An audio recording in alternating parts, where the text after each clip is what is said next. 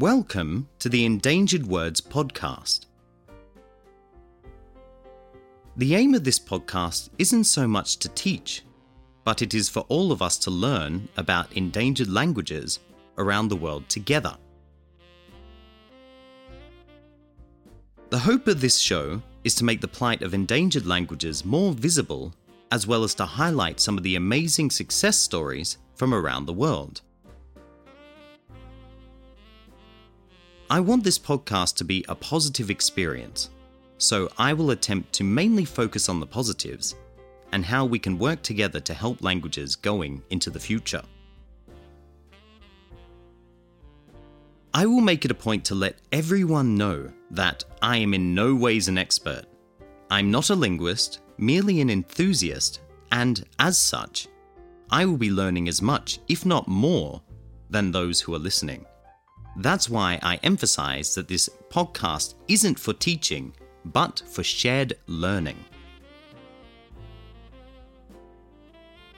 Today we are looking at the unique, beautiful, and very poetic Gaelic language. I have a slight bias towards this language, having not only lived in Scotland, but also having much of my family come from the country originally. I myself am learning and trying to help the East Perthshire Gaelic dialect, as it is currently in a very dire situation. There may only be about 10 people who know or speak the language at all. Nowadays, the language is mostly heard from the lips of residents of the Highlands and the Hebrides. It can also be found in Nova Scotia, Canada.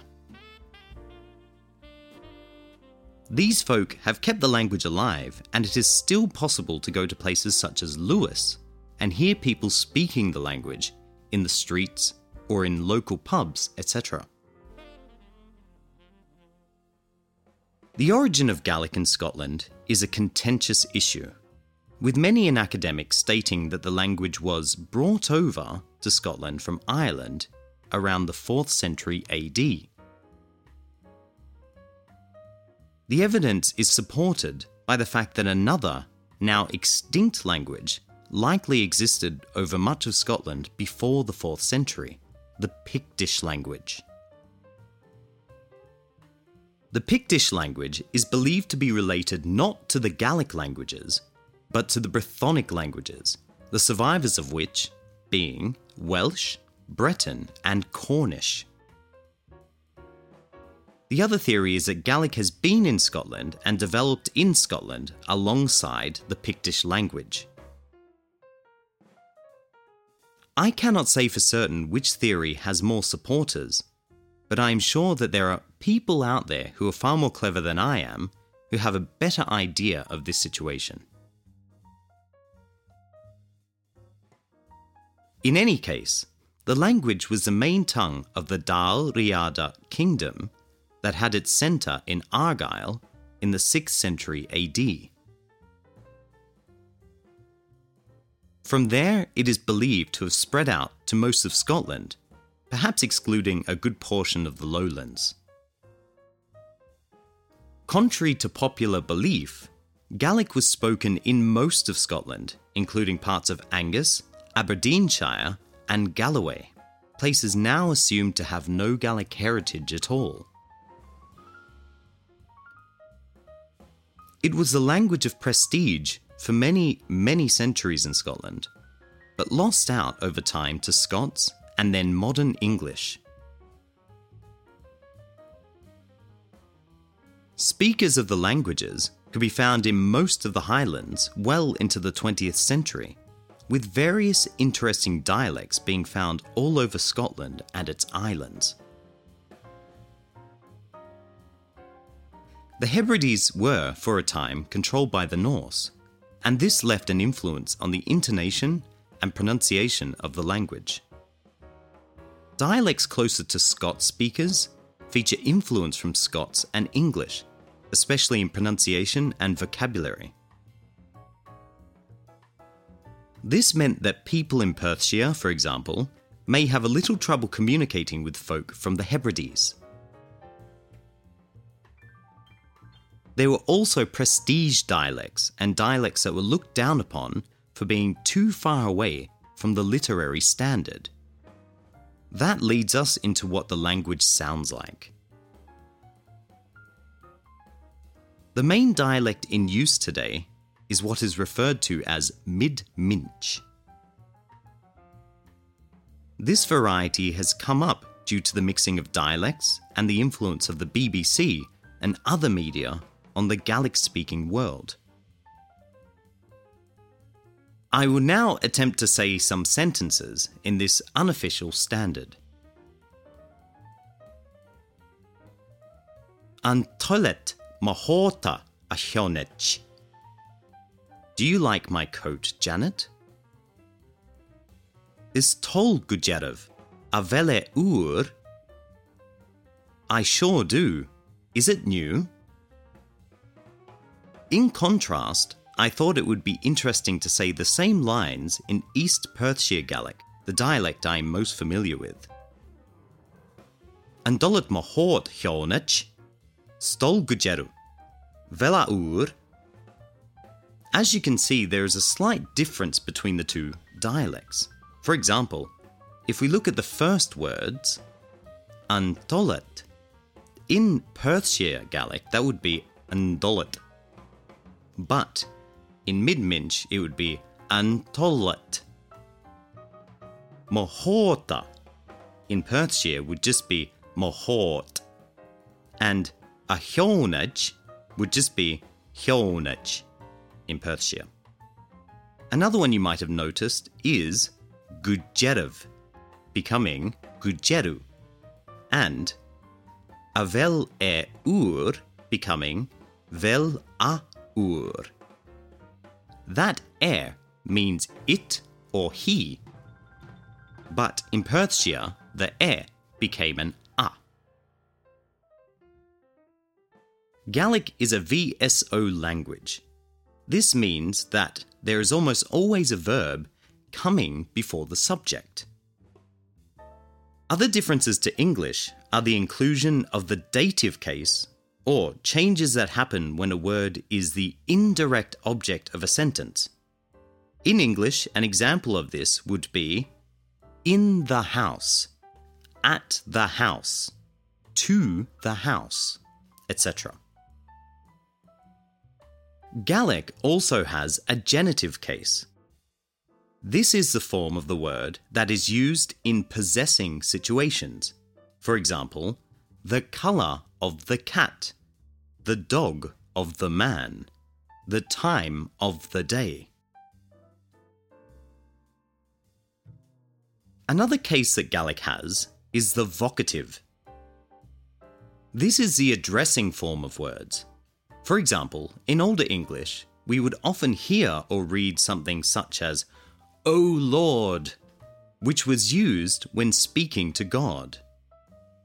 In the same way, Gaelic uses a special form for speaking to people and using their name.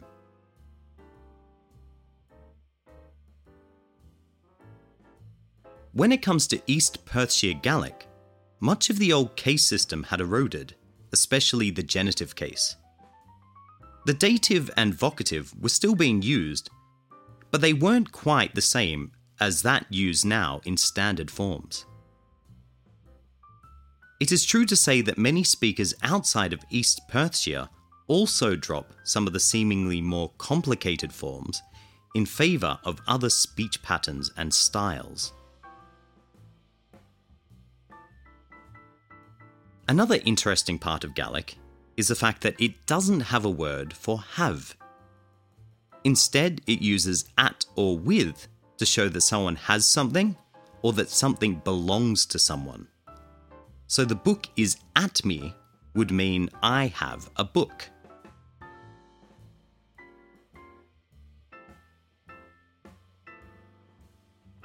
At present, the number of speakers is believed to be around 87,000, though this number takes into account people of varying fluency. Many of the speakers are found in the west of Scotland, in the Hebrides, or on the Isle of Skye. There are some movements looking to boost numbers in other areas though.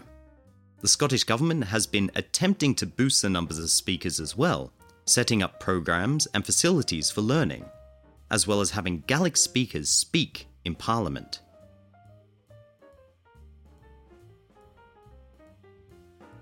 Now we look into why the language is endangered. The problem has many causes, a lot of which can be linked back to prejudice and government policy banning the use of Gaelic in schools and other forums, with various laws passed to ban the language starting from around the year 1500. This slow chipping away at the language led to it receding to the very edges of government influence in Scotland. Other issues involved the failure of the Jacobite rebellions, whose members were largely made up of Highlanders, the heart of Gaelic speakers, and the First World War, where thousands of Gaelic speakers were killed in Europe fighting in the trenches. As the language retreated, it began to be viewed as an anachronism in many parts of the country, with parents deciding not to pass it on to their children, fearing the language would hold them back. One final issue that may have had an influence on the language was interdialectal prejudice. Those speakers of supposedly defective dialects were often bullied into silence by other speakers. This would have likely influenced the way the language was spoken in various areas. Until recently, there have been some very important champions of the language that have documented and promoted it. One such person was Lady Evelyn Stuart Murray. She was the daughter of a Duke of Atholl and grew up fairly privileged. Despite this, she often talked with the everyday people around her and had a great knowledge of Gaelic. She made it her mission to travel around Perthshire and collect the local stories, sayings, and songs of the people. She amassed a huge collection of writings, which to this day give us insight into the Perthshire dialect, and also insights into history and customs from the time. Some of her writings can be found in the book Tales from Highland Perthshire.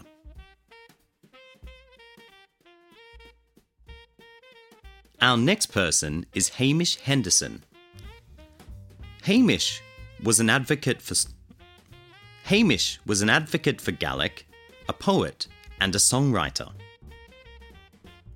He promoted Gaelic and was instrumental in collection of folk songs and tales from around Scotland. He was a member of the School of Scottish Studies and helped to collect and archive recordings from around Scotland.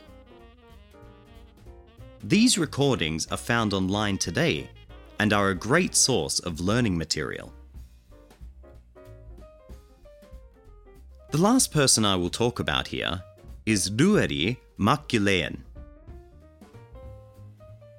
Ruari has maintained a blog for learners for many years called Anlicha Veg. He also does other similar content which can be found on the Learn Gaelic website or on the BBC. He is the author of The Gaelic Place Names and Heritage of Inverness. Many a learner in recent years will be thankful for the content that Ruari has created. There are, of course, many folk who have contributed to the language and helped to keep it alive. The good news is that the language is seeing a resurgence of interest, and a lot of people's opinions about the language are changing. Rather than being seen as an anachronism, it's being seen as an important part of Scottish culture.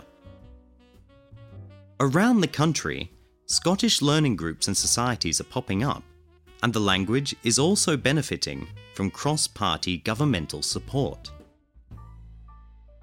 The language is also being taught in schools, and a Gaelic university called Saul Mór Ostaig offers degrees in Gaelic. Canada has its own Gaelic university, which sees not only Canadian students, but Scots and also people from around the world attending. Very recently, a group started in Perthshire has been introducing the East Perthshire dialect to a new generation of potential speakers, and by all accounts, interest in the language there has been very high. Now we will look at some resources that can help you, or any group you have, to learn the language. Currently, the BBC has a TV station called BBC Alapa, showing Gaelic language content. There has been 2 popular dramas made in the language over the last 3 decades, one of which is called Macher, and the other called Banan, which is still currently in production. The BBC also offers BBC Radio nan Gael, which offers various radio programs in Gaelic. Some other resources available online are learngaelic.net, gaelicbooks.org, a learner site that you can find at the address taic.me.uk,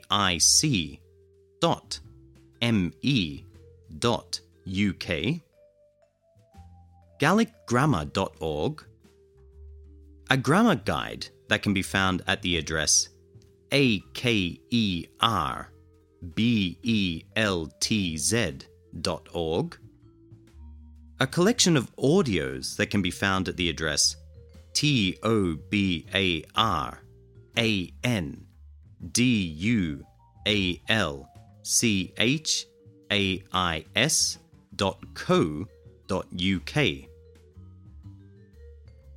a book repository called Corps na Gaelic at dasg.ac.uk,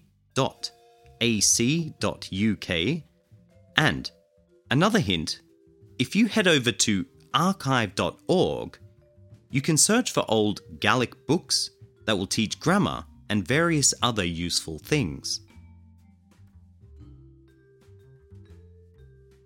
In conclusion, as mentioned earlier, I am biased when it comes to Gaelic. This language holds a special place in my heart, and it is a language I wish to master and pass on to my children eventually. We have seen today that far from being dead, Gaelic is a language that has a lot of support from a lot of passionate and talented people. On Twitter, there are thousands of people communicating and writing in the language, and all of them are exceedingly passionate about their language. I hope you have enjoyed this first episode. If you are listening via YouTube, please feel free to leave a comment, especially if you have any information that I may have missed in this podcast. Comments will be added to the start of the next podcast. Take care all, and I hope to have you join me for next week's episode.